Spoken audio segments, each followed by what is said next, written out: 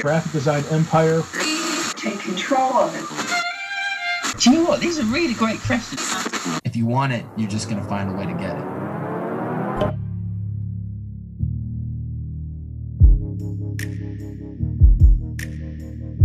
Hello and welcome to another episode of the Creative Waffle Podcast. Today's episode is with Sid Danger, all the way from Vancouver, Canada. In the show today we talk about Sad Magazine and how Sid grew Sad Magazine into more than just a paper magazine, into events, into a community. We talk about Sid's background, her story, and getting into design, along with many tips of getting started in the industry. We cover things like attacking a brief and giving the client what they actually need, how to not feel lost and overwhelmed at the start of your design career entering the industry, and how to deal with the pressure of your parents thinking that you don't have a real job. So with all of that, I hope you enjoyed the episode. It's recording then. Welcome to the podcast. Thanks so much. Can we start off with who you are? Actually, first of all, Sid Danger is an amazing name. Let's just say that. Thanks. Yeah, my parents think they're funny. Danger is my middle name. So that's what I go by. That's a really cool name. So yeah, start off with who you are, what you're all about, where did you start, and how you found design. Sure. So I'm Sid. I'm the creative director and co-publisher of an art and design magazine called Sad Mag that's based in Vancouver, BC. And I'm also an art director for an advertising agency called Good Fortune Collective.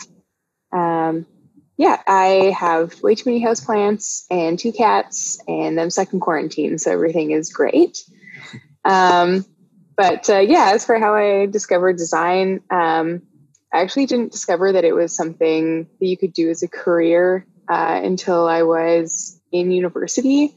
I remember taking that placement test in high school where it's you should be like a doctor or a businessman, and mine just said artist, and I was like, right, great. So I ended up going to art school, despite not knowing what design was, and that's sort of where I discovered it. Cool. So, how old were you roughly when that was going on, when you took that test? Oh gosh, I would have been like 17 probably. I went to university straight out of high school. Okay, so this is a bit different over here. So I'll try to get my head around it a little bit.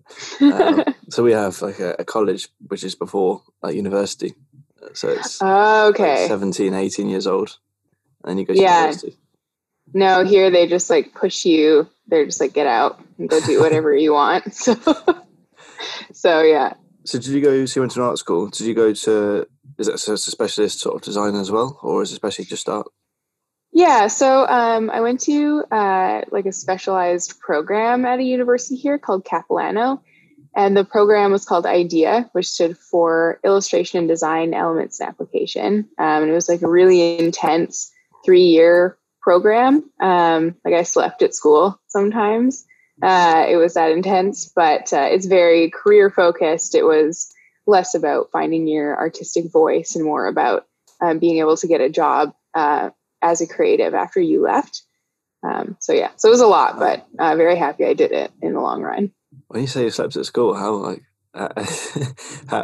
what times, and just after school overnight, or? Yeah, well, I was commuting into school by bus. And I lived really far away, an hour commute. So my classes would go until 7. And then I would have projects due the next day for other classes, but you can't work on those projects during your class time. So you have to, it's very realistic for real life of just trying to get yourself together and be focused enough to get things done quickly. So that was a good learning experience. Yeah. And that's something that a lot of people miss at university as well, is that you don't have that urgency involved of creating projects and getting them done within a week or in a couple of days. It's always drawn out. Yeah. So, yeah. So when you were a child and growing up, were you always creative? Did you start drawing or did you create anything? Yeah, I think I was always a creative kid. I honestly I wasn't really good at anything else. I'm not academically strong. And so I was never great in school. I was always like doodling on stuff. But I was very lucky in having parents who really fostered my creativity. And, they were a little bit disappointed that I wasn't going to be like a veterinarian or something. They were like, "Are you sure that you want to not do that?" But yeah, it was great. My mom in particular, she went to art school. She ended up being a teacher's aide, but she still has an interest in things that I'm doing, like screen printing and stuff like that. So that's pretty cool. That's great. Yeah. And that's something that, because this podcast is listened to by a lot of young people, and that's something that I definitely felt when I was younger, and I'm sure a lot of people out there will be feeling as well, is that your parents or other people's influences will be pressuring you to do something different. How did you deal with that? That sort of, because you said it wasn't totally I had to do something else. It wasn't forced to do something else, but you felt it a little bit. Yeah, I think that there's like an inherent fear for the older generation that this isn't a viable career, which is fair. Like, it's not like it's new. I explained my job to my grandparents by comparing it to Mad Men, because that's the only thing that they sort of understand. Is like, they don't get what I do, which is okay.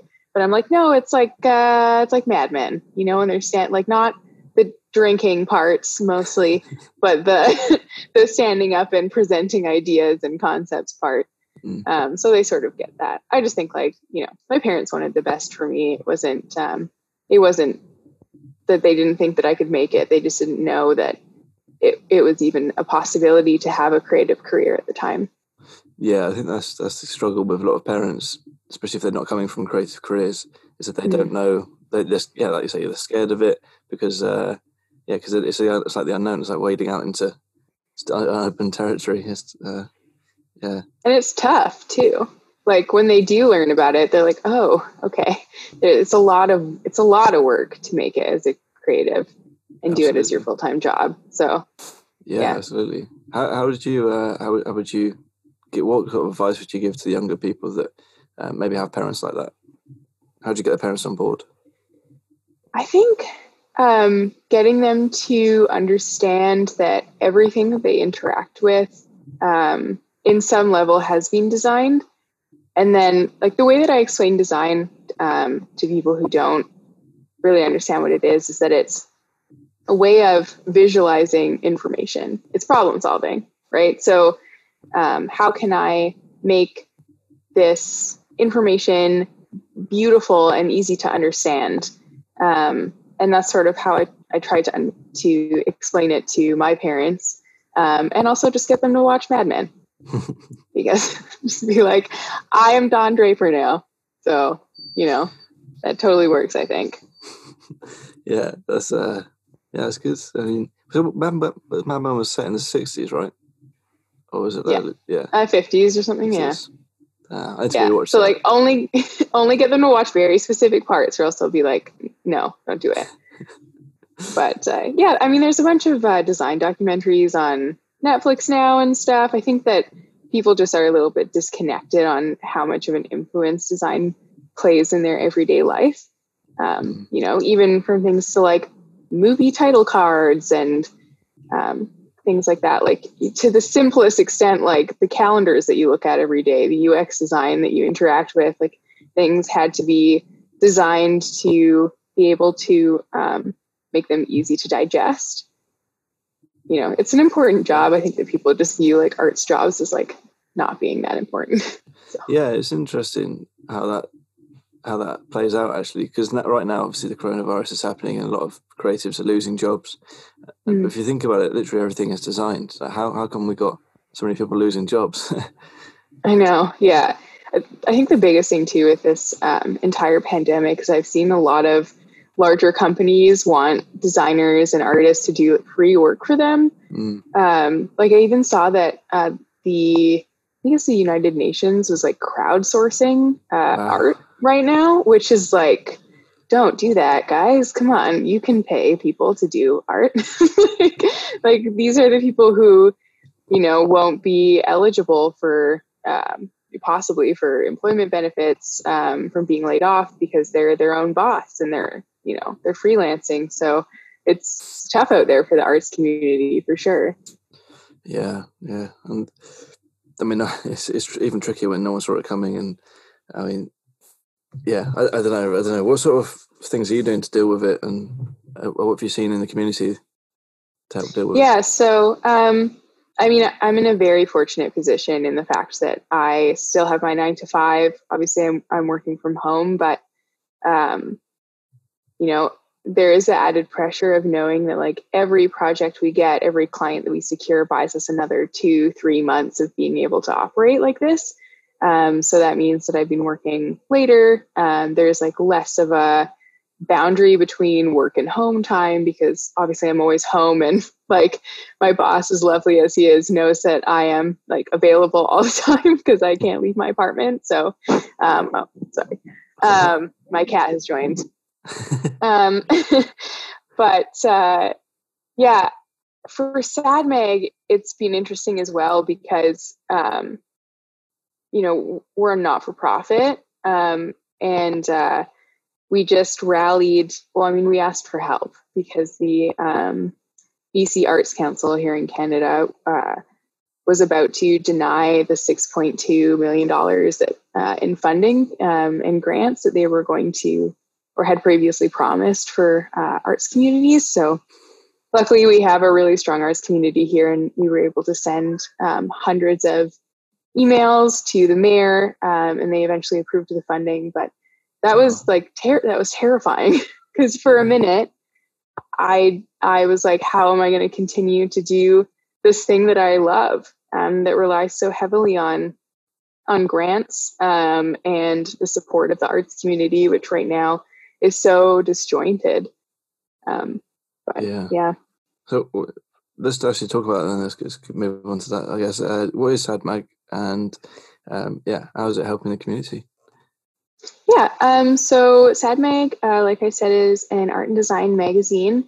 We are focused on promoting local artists in Vancouver, BC, and especially artists who haven't been published in a print magazine before, and who are emerging.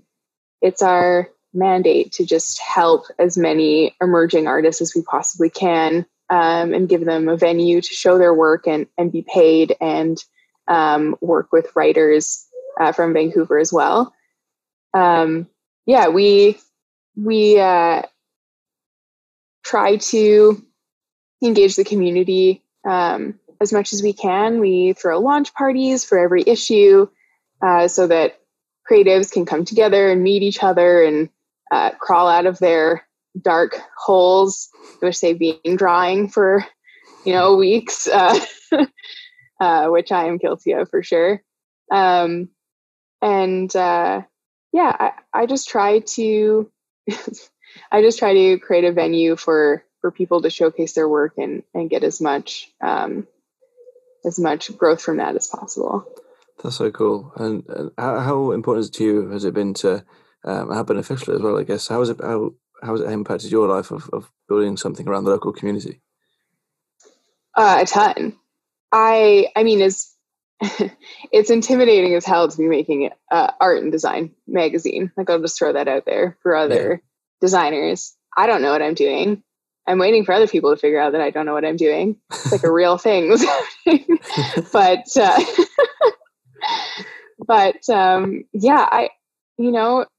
Doing something for the arts community wasn't something that I thought was important to me until I started doing it. And I've made so many great connections and genuine friends from Vancouver and beyond doing this. And I feel so connected to this community now, which at one point I didn't feel like was even a place that I belonged in.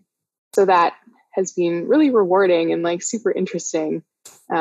Just hopefully, people continue to think that I have some semblance of knowing what I'm doing.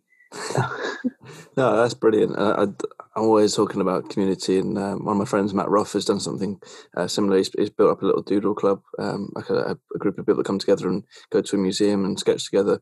I think and all of these little community projects and all of these big magazines, big community projects, big things that eventually grow into big things can really help the design community. And if we can just create these little pockets of communities, we just get stronger and stronger, and it's great. It's great to help each other out, especially right now. Yeah, for sure. It just seems like you say, everyone's in their own little space, and no one's seeing each other. The more we can get on calls, the more we can talk to people. I think it just everything helps. But yeah, it's really cool. I'm going to probably take the most of this episode to be quite selfish about asking you questions around building something and helping community, because that's something I want to do as well around the podcast. So we're 170 episodes now, trying to build a little more of a community around it. And you've done it quite locally. Is there anyone outside of Vancouver that's buying the magazine or getting the magazine, or is it just me? Generally, our biggest subscriber base is from Vancouver, but we do have a lot of international subscribers as well, which is great. I mean, to think that they're taking an interest in local artists is fantastic. And we try to just make sure that while our content can be Vancouver focused, we just make sure that it is accessible for people from other communities as well, who may have connections to Vancouver or may not. Right. So we take pride in the fact that the magazine generally is themed every issue. Our current issue that's out now is themed around the future. And anybody should be able to pick it up no matter where they live and connect with it in some way. That's cool. How have you found growing the magazine? How has that been, like growing a bit of an audience and actually getting out to people and people understanding what it is? Yeah. So SADMAG has been around for 10 years now. I am just recently the creative director and co-publisher, which has been interesting for me as well, looking at more of the business side of things. I would be nothing without the team of people who help me do that.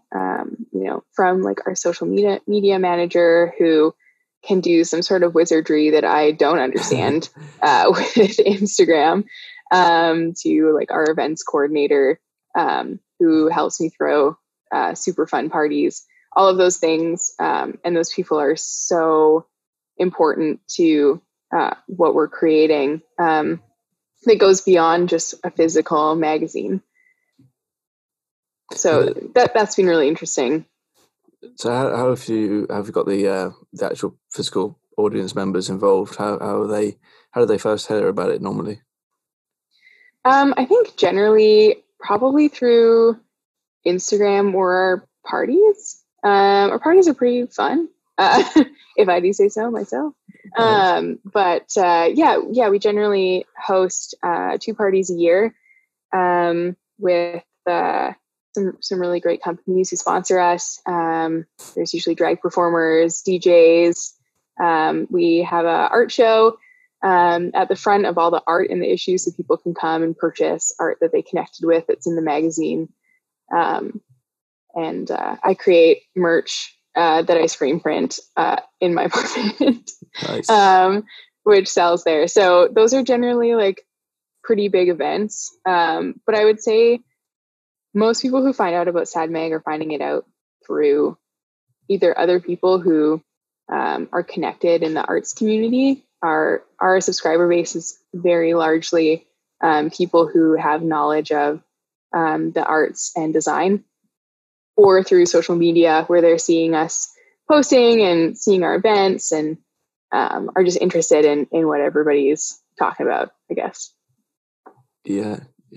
And talking about events, something I'm trying to do as well with the podcast is put on more events. We had the first one last year, which was amazing, and it really does bring everyone together, because it's great people listening to the podcast or reading the magazine, but when you see everyone together, it's like, this is special. This is real. This is tangible. It's like a real thing that's happening. Yeah, exactly. And so, have you got any advice on building events or putting on events or anything that you've seen that I should look out for?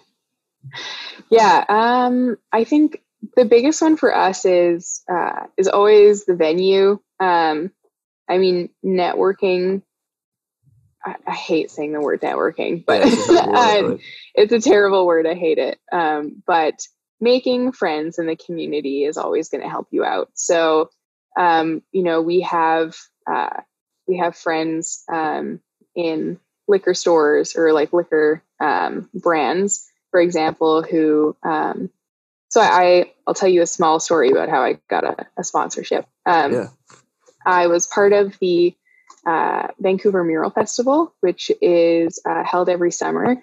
And I ended up painting a mural on a local brewery called 33 Acres. And through doing that, I met the marketing manager and started chatting to him and learned his name, became sort of like good acquaintances with him. And as things were ramping up for our future launch party, we needed beer because people won't come if you don't have beer. Very important. And I ended up reaching out and saying like, hey, do you want to sponsor this arts event? We will trade you beer for advertising space in our magazine. This is Who Sees Our Magazine. Here's the overlap of people who see this magazine and people who are who know about 33 Acres might be interested in your products. And it worked out great. Like, people loved having the 33 Acres beer there. We were able to make money through selling the alcohol that was donated. And it didn't cost us anything because we just gave them a page in our magazine. So stuff like that helps out a lot on the event side. We generally get most things traded or donated that way, which keeps our costs really low, which is great because we don't have a lot of overhead to spend on parties. So, yeah. Yeah, is that similar with the magazine as well? So all the overheads are covered by adverts and stuff? Yes and no. SADMag is primarily funded by city grants. We make sure to be extremely inclusive, making sure that we are talking about and including Indigenous writers and artists, and LGBTQ plus writers and artists, and just making sure that we are keeping the Vancouver community really strong. And through that, we are able to secure some grants from the city, which pretty much base cover our printing costs. Printing a magazine is not cheap, but there are a lot of things that we do to keep the printing costs as well down that are sort of tricky. So, for example, SADMag is oversized. It's like a big magazine, but it's no more expensive than printing a smaller magazine because it's the largest page size. So printers actually doesn't have to cut the pages down. And for that reason, that keeps costs low. Ah, smart. Yeah. And then we'll do like, instead of doing a black and white run, because obviously that's cheaper than printing color, I'll do like one CMYK value and one PMS spot color. And that way, like, it ties all the illustrations together and makes everything look kind of cool and elevates it from being black and white, but is still basically the cost of printing it in black and white. So stuff like that helps us keep costs really low as well. That's a really smart way of getting color in it as well. Keeping it cheap. That's cool. Yeah. Have you got like a local printer that you hook up with, or is it international? Yeah. So we work with a printer called Met in Vancouver, and they do their very best to give us the cheapest cost that we possibly can. We, obviously, like, we're a not-for-profit, so that helps out a little bit in the way that it helps them out too, to be supporting not-for-profits. But yeah, like, still printing it's just never going to be that cheap. So yeah, it's probably one of our biggest expenses, I would say, printing. Well, this is something that's probably going to be interesting to younger designers and people going for university right now as well, because printing costs, if you're going to get a portfolio printed, or you're going to get some art pieces printed, or posters, or for your event, hooking up with local university, local printer that's attached to the university, or someone that you find on your own back, that's going to be important for the rest of your career if you can build up a good relationship as well. Yeah, definitely. And giving them projects too that they're excited to work on, like, is also really important. they're probably really sick of printing whenever they're printing. So if you're giving them something cool that's a challenge and you're like, hey, I need this spot gloss here because I think it would look awesome. Like, is there any way that we can work something out? Because you guys can show it on your portfolio is like a print piece that you guys did, but also I'm poor. So maybe we can work something out. Stuff like that is always useful. But yeah, I would just say like, I think one of the most important things of being a designer is just being approachable. And that is hard as an artist because most of us are just like, I don't want to talk to people ever, which is totally fine. Just get your like retail personality going and just be like, great. Okay. Now I like talking to people. And I can do this. I can like hustle a little bit for the sake of my art that I'm making. This is something that's come to my mind is that you clearly write really hard work and you got a 9 to 5 and you said you do the magazine every evening. Do you take on freelance work as well? I used to. I used to do a lot of like freelance illustration.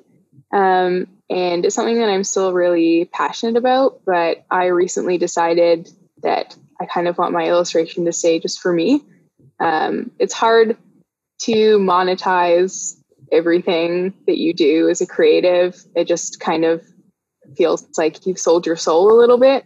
So I guess like illustration and art is my one way of being like, this is just for me. And like, if I decide to put it somewhere else, that's cool. But unless somebody like the Vancouver Mural Festival was like, do you want to paint this mural? And I was like, hell yeah, that sounds super fun. So that was great. But generally, I don't anymore. I just don't have time. So how do you get this sort of motivation to just push through and like do so much work and stay focused on all the stuff you love, even if it's not making money, Yeah, I have definitely been accused of being a workaholic. I am probably more driven than your average bear, I guess. But for me, it's always been that when I'm not making stuff, my life doesn't really feel like it has like purpose. For me, like the only thing that I want to be doing is making cool stuff. And that's what it boils down to. So, if I were to take a break from SADMAG, I would probably just end up making other stuff. So, one thing that I talk about quite often is having buckets, and figuring out what your buckets are and what you need to feel like you haven't sold out, that you're still an artist, and that you are doing everything you can to like feel fulfilled. So my buckets were that I knew that I wanted to do something creative as a job. And I also wanted to do something that was good for my community and like for the planet, whatever that is, and in whatever capacity that is. That's what I needed to feel like I was a real person. So I've been sort of lucky that in both of my jobs, I feel that. Good Fortune Collective is an advertising agency, which was terrifying, but they are so lovely about taking on work that does good and, isn't destroying the planet and isn't telling people that they're not good enough. And I think that's really important. And through SADMAG, I've been able to really nourish and like get my foot into the arts community in Vancouver, which has been rewarding beyond what I can say. So yeah, I think just like finding out what your buckets are and like I need this to feel like me is a pretty big portion of it. Yeah.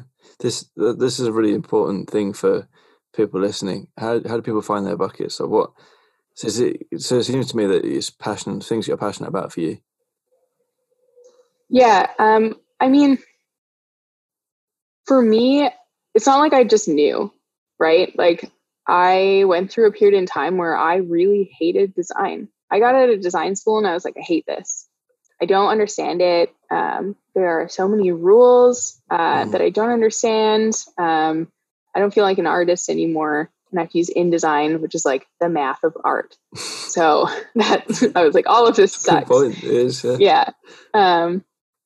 So when I graduated university, I was pretty lost on what I wanted to do, because I knew that I wanted to be creative, but I didn't think that I had it in me to actually do design. I like had a lot of self-doubt around that. So, and I still do. Like, it's a totally normal thing for creatives to be like, I don't know what I'm doing, but it's fine.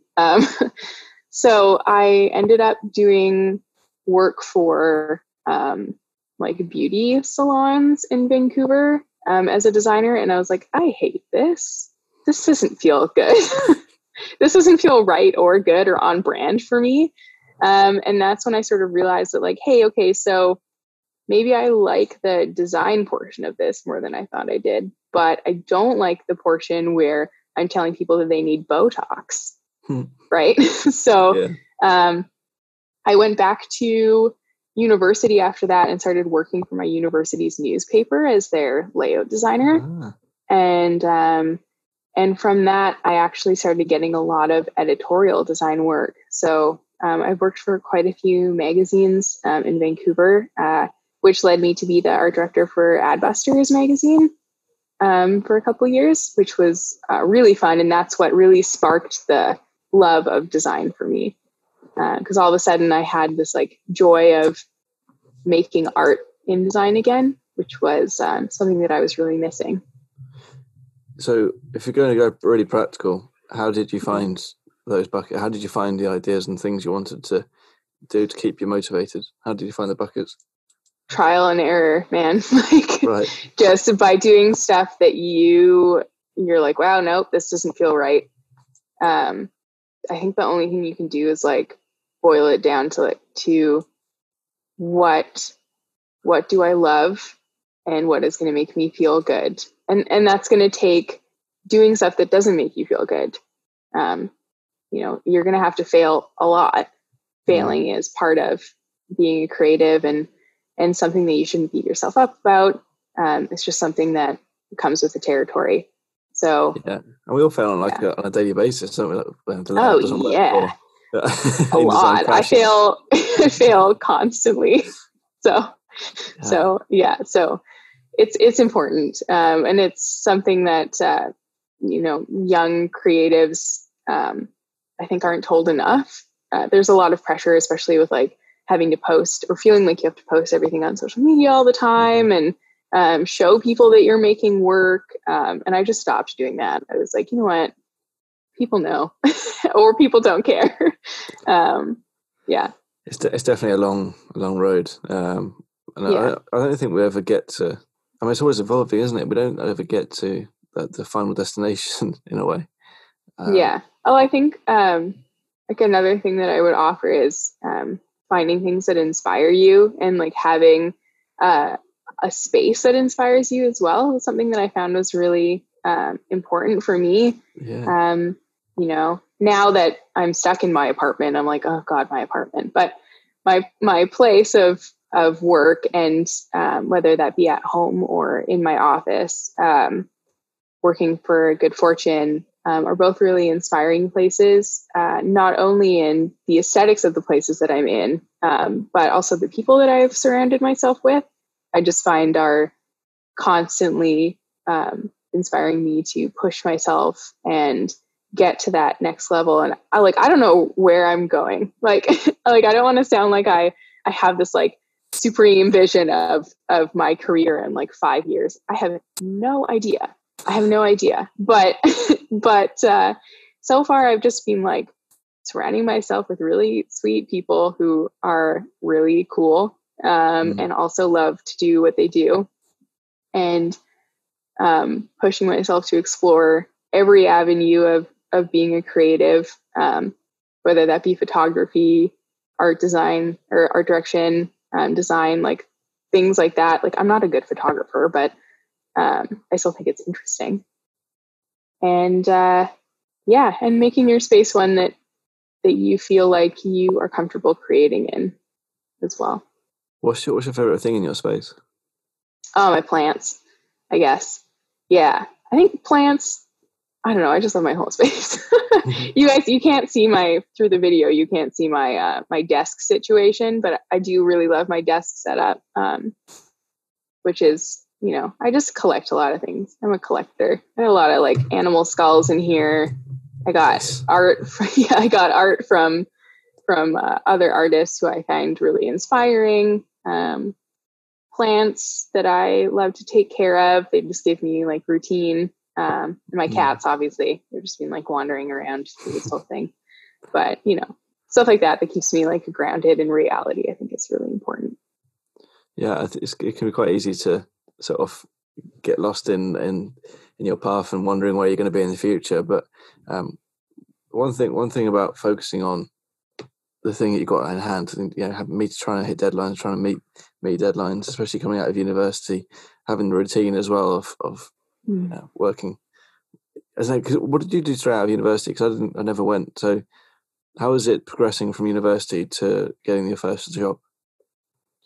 Yeah, my path was a little weird. I did a mentorship at the end of university when I was like, I'm going to be an illustrator.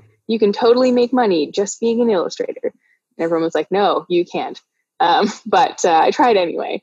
So I did a mentorship in university where I worked with a concept artist. And I just don't have the chops, to be honest. It's just not. Concept art is on another level. And I deeply respect anybody who does that as a job, because it is really tough. So I did that, and I was like, okay, well, I wasn't very good at that, which was kind of a blow, but I was like, all right, well, that's okay. And when I graduated, I didn't go straight into a design job. I was like, oh, like freelance, maybe I like worked at a coffee shop and freelanced for a while until I had enough clients that I could quit the coffee shop. And then I was like, I hate this. So I struggled for sure after university. Like, it wasn't a clear path for me at all. I was like, I don't know where I belong in this world. I don't know what my niche is. And through going back and working for my university's newspaper, and then eventually getting editorial work, I sort of niched myself in editorial design for a while before I realized that I also really wanted to not just make things look pretty, but drive the ideas and concepts behind what these things were. And that's what I get from working at Good Fortune Collective, is I really get to, I get a brief and I'm like, okay, how are we going to crack this? How are we going to solve this puzzle? Which is my favorite. And I love puzzle solving. So that's cool. Obviously, that's something that young designers need to think about as well, is the ideas behind the design and not just making things look pretty. Which actually comes quite as a bit of a shock to a lot of people when they step out of university. I'm not sure how many people, I'm not sure how many teachers in university are thinking too much about the design side of it. I mean, it's very practical, it seems. University seems very practical, as in, they're thinking about teaching you all the software and how to make, I can't even think of an example now, but that's a random. Yeah, they teach you the rules, right? Right, the rules, that's it. The rules. They're like, this is kerning, and this is tracking, and this is leading, and you're like, great, I think. So yeah, like that is, it's necessary. But I would say to anybody who's struggling with that, because I struggled with that, I was like, oh, rules. There's no rules in art. You can't tell me to do stuff. Yeah. Once you have a deep and good understanding of the rules, you are given the freedom to break them.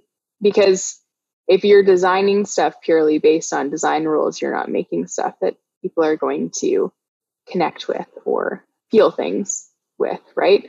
So it depends how far you want to push it. But for example, when I worked at Adbusters, that's a magazine that is pretty much focused on breaking all rules.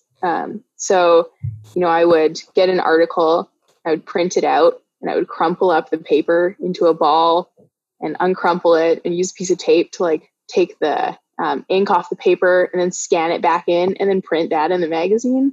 which was great. Like Yes. all of a sudden I was like doing stuff with my hands again. And I wasn't stuck to the computer screen. And suddenly I saw that, okay, there is art in design and you can break these rules. You're not bound to them, which is really important.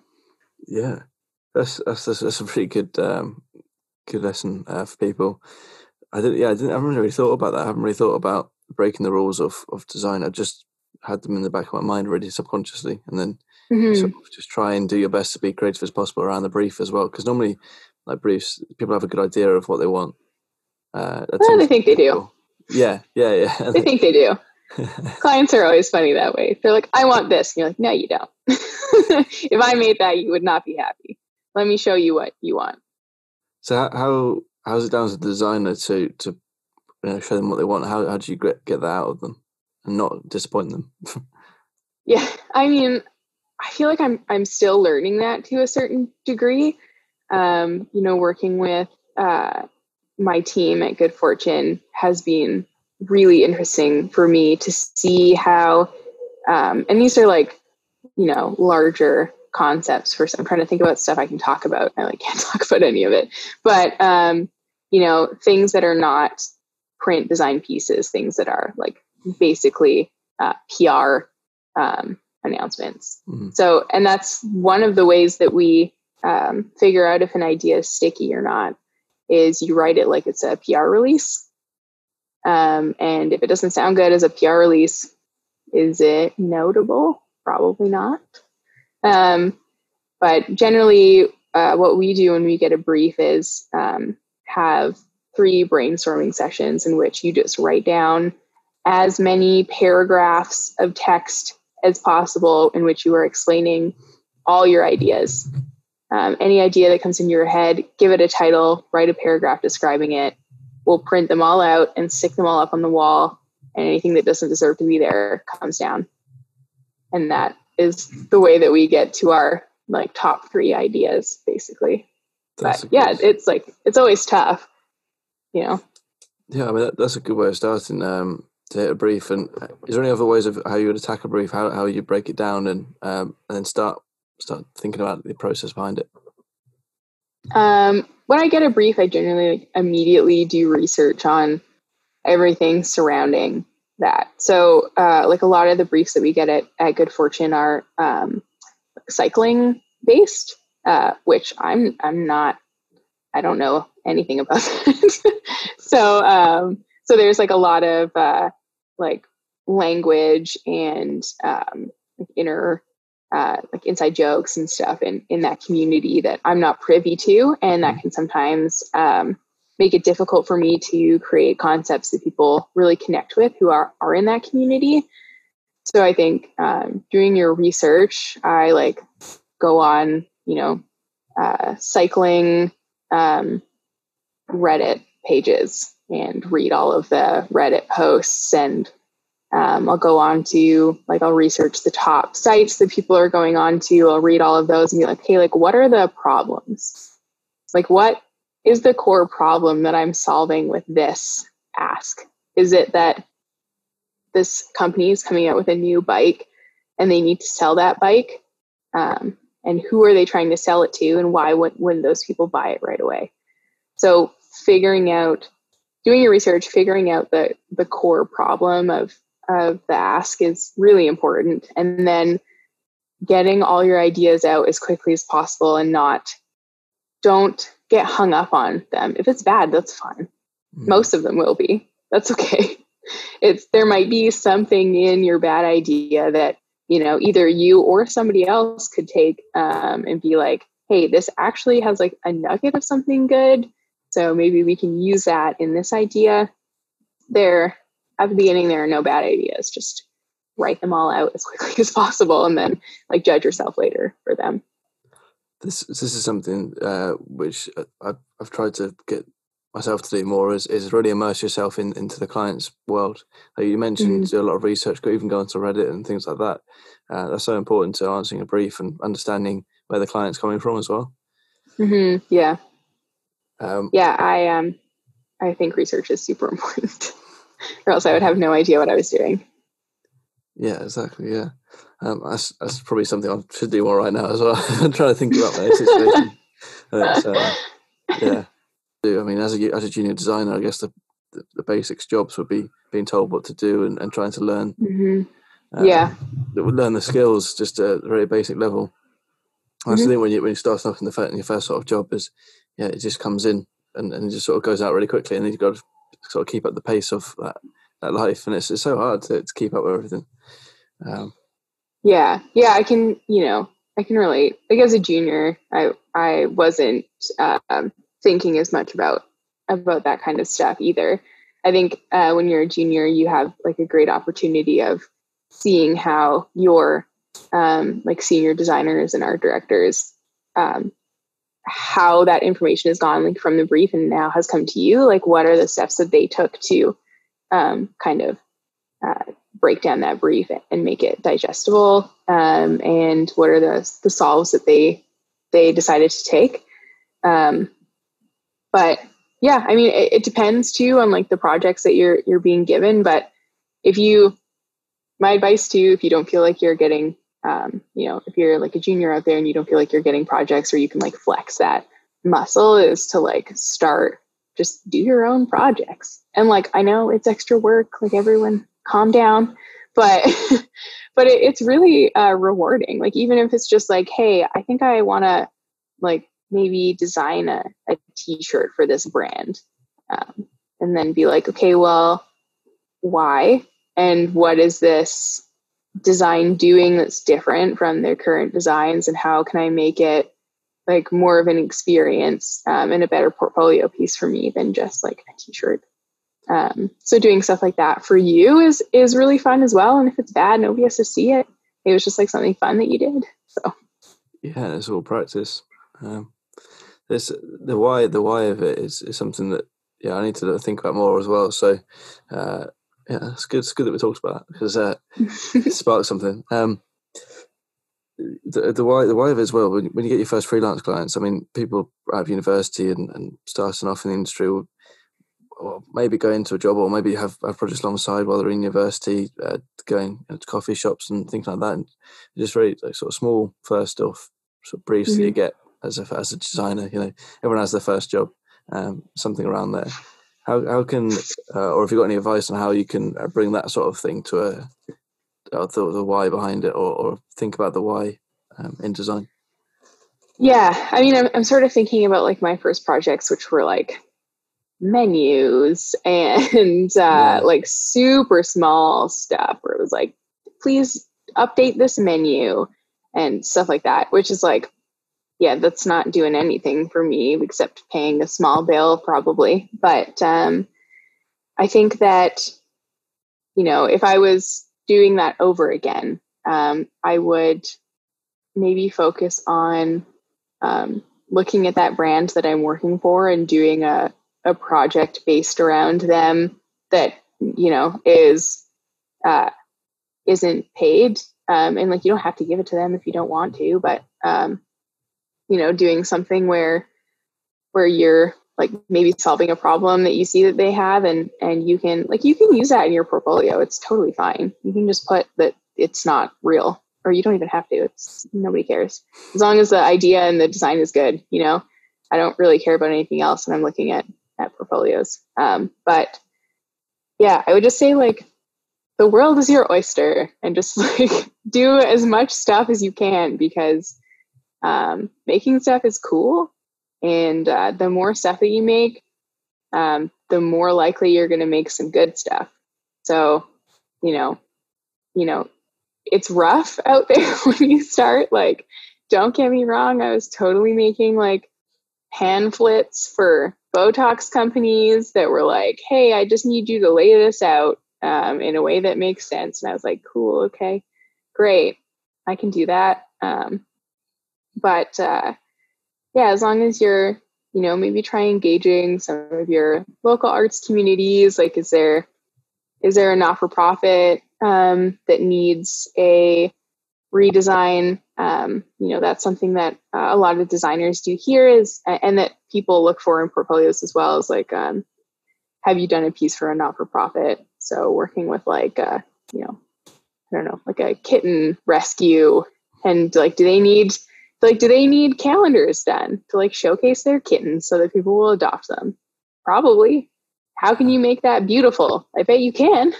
Like, they don't care what you do as long as it looks nice. So there's opportunities in everything. You just sort of have to go out of your way to find them. And that is what it's like to be a creative. Like, it's fucking tough, but you can do it. You just have to try real hard. There's something about that work ethic and belief at the start of a career, which maybe isn't quite there as well.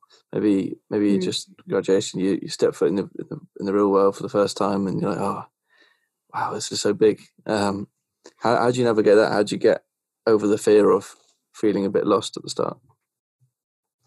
I think getting my first 9-to-5s were actually a huge help for me. Just feeling like I had that job security, because that's the scariest thing about starting out as a freelancer, right? It's like you don't know where the next paycheck is coming from. Can I pay my rent? Probably not.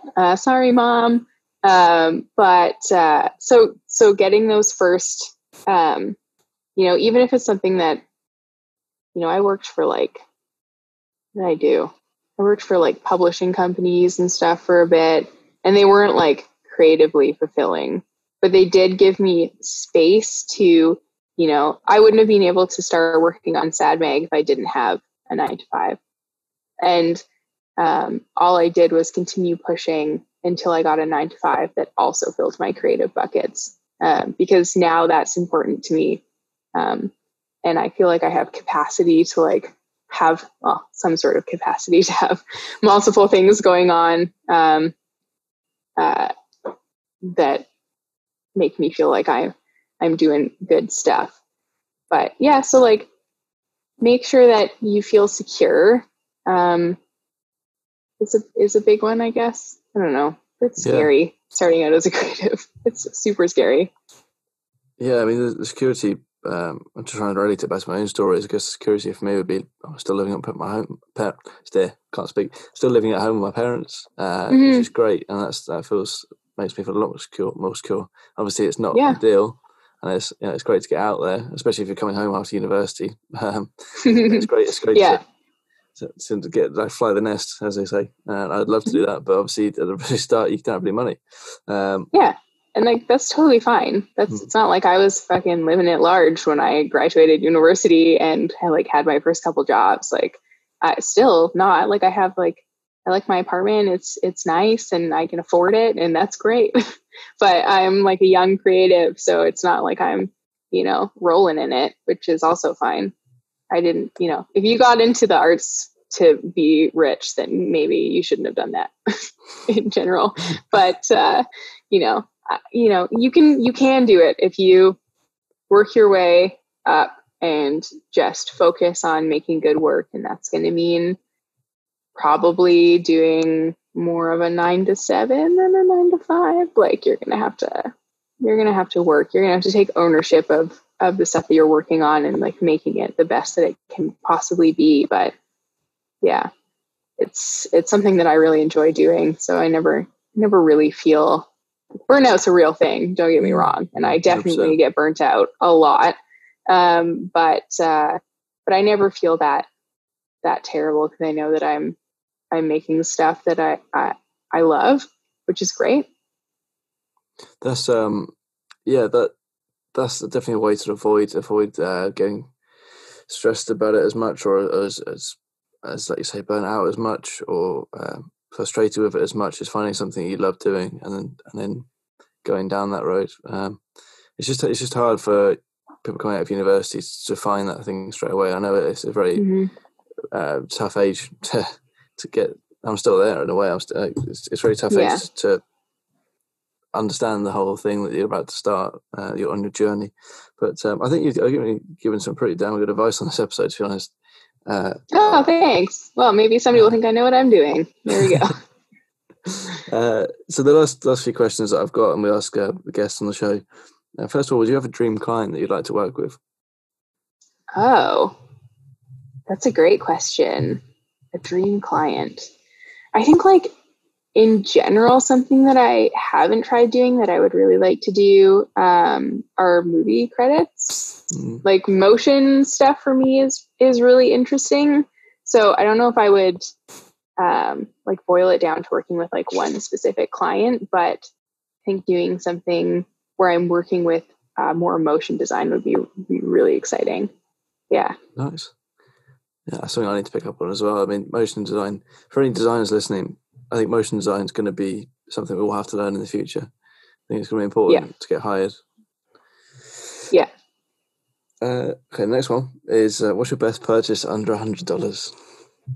Ooh. Strange. It could be non-design related.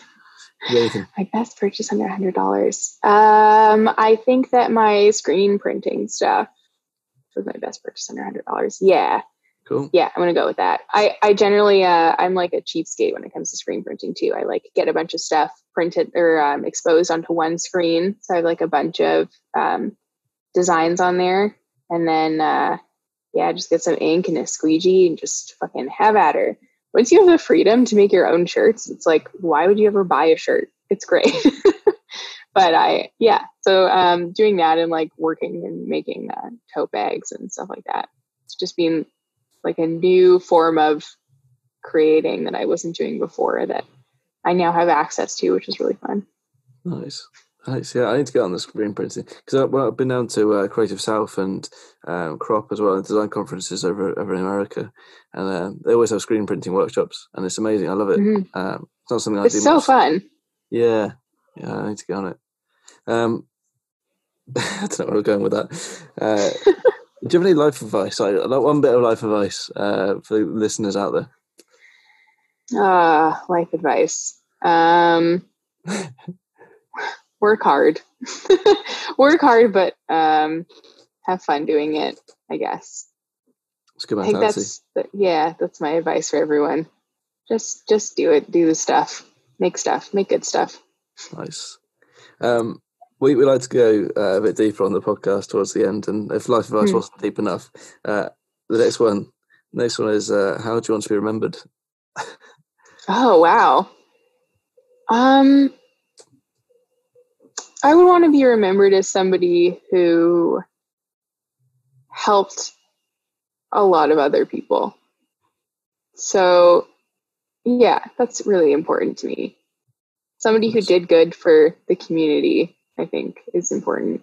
And even if that's in my small community bubble, or if that's like on a larger scale, that doesn't really matter to me at this point. Just doing good stuff.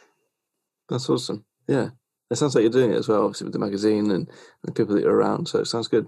It's nice. Okay, where can people find you and check out your work, check out the magazine and say hello? Yeah, you can find our magazine at sadmag.ca and also online on Instagram at sadmag. Please follow us on Instagram. We're super fun. My social media manager is amazing. And you can message her and say hi. And you can find me at Sid_danger on Instagram and say hi to me too. Please do. I'm very bored.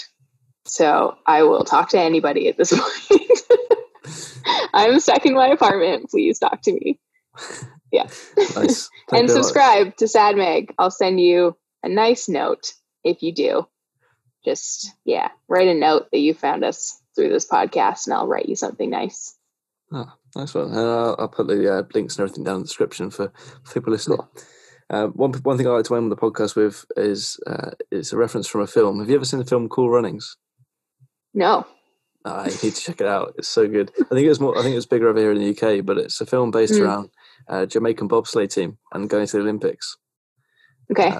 It's a fantastic film, and basically the idea is that Cool Runnings means peace be the journey, and I'd like to end on that. It's a nice little quote. So peace be the journey, as they say. Oh, that is really nice. Yeah, there you go. That's the podcast. Thanks for being on. Cool. Thanks for having me.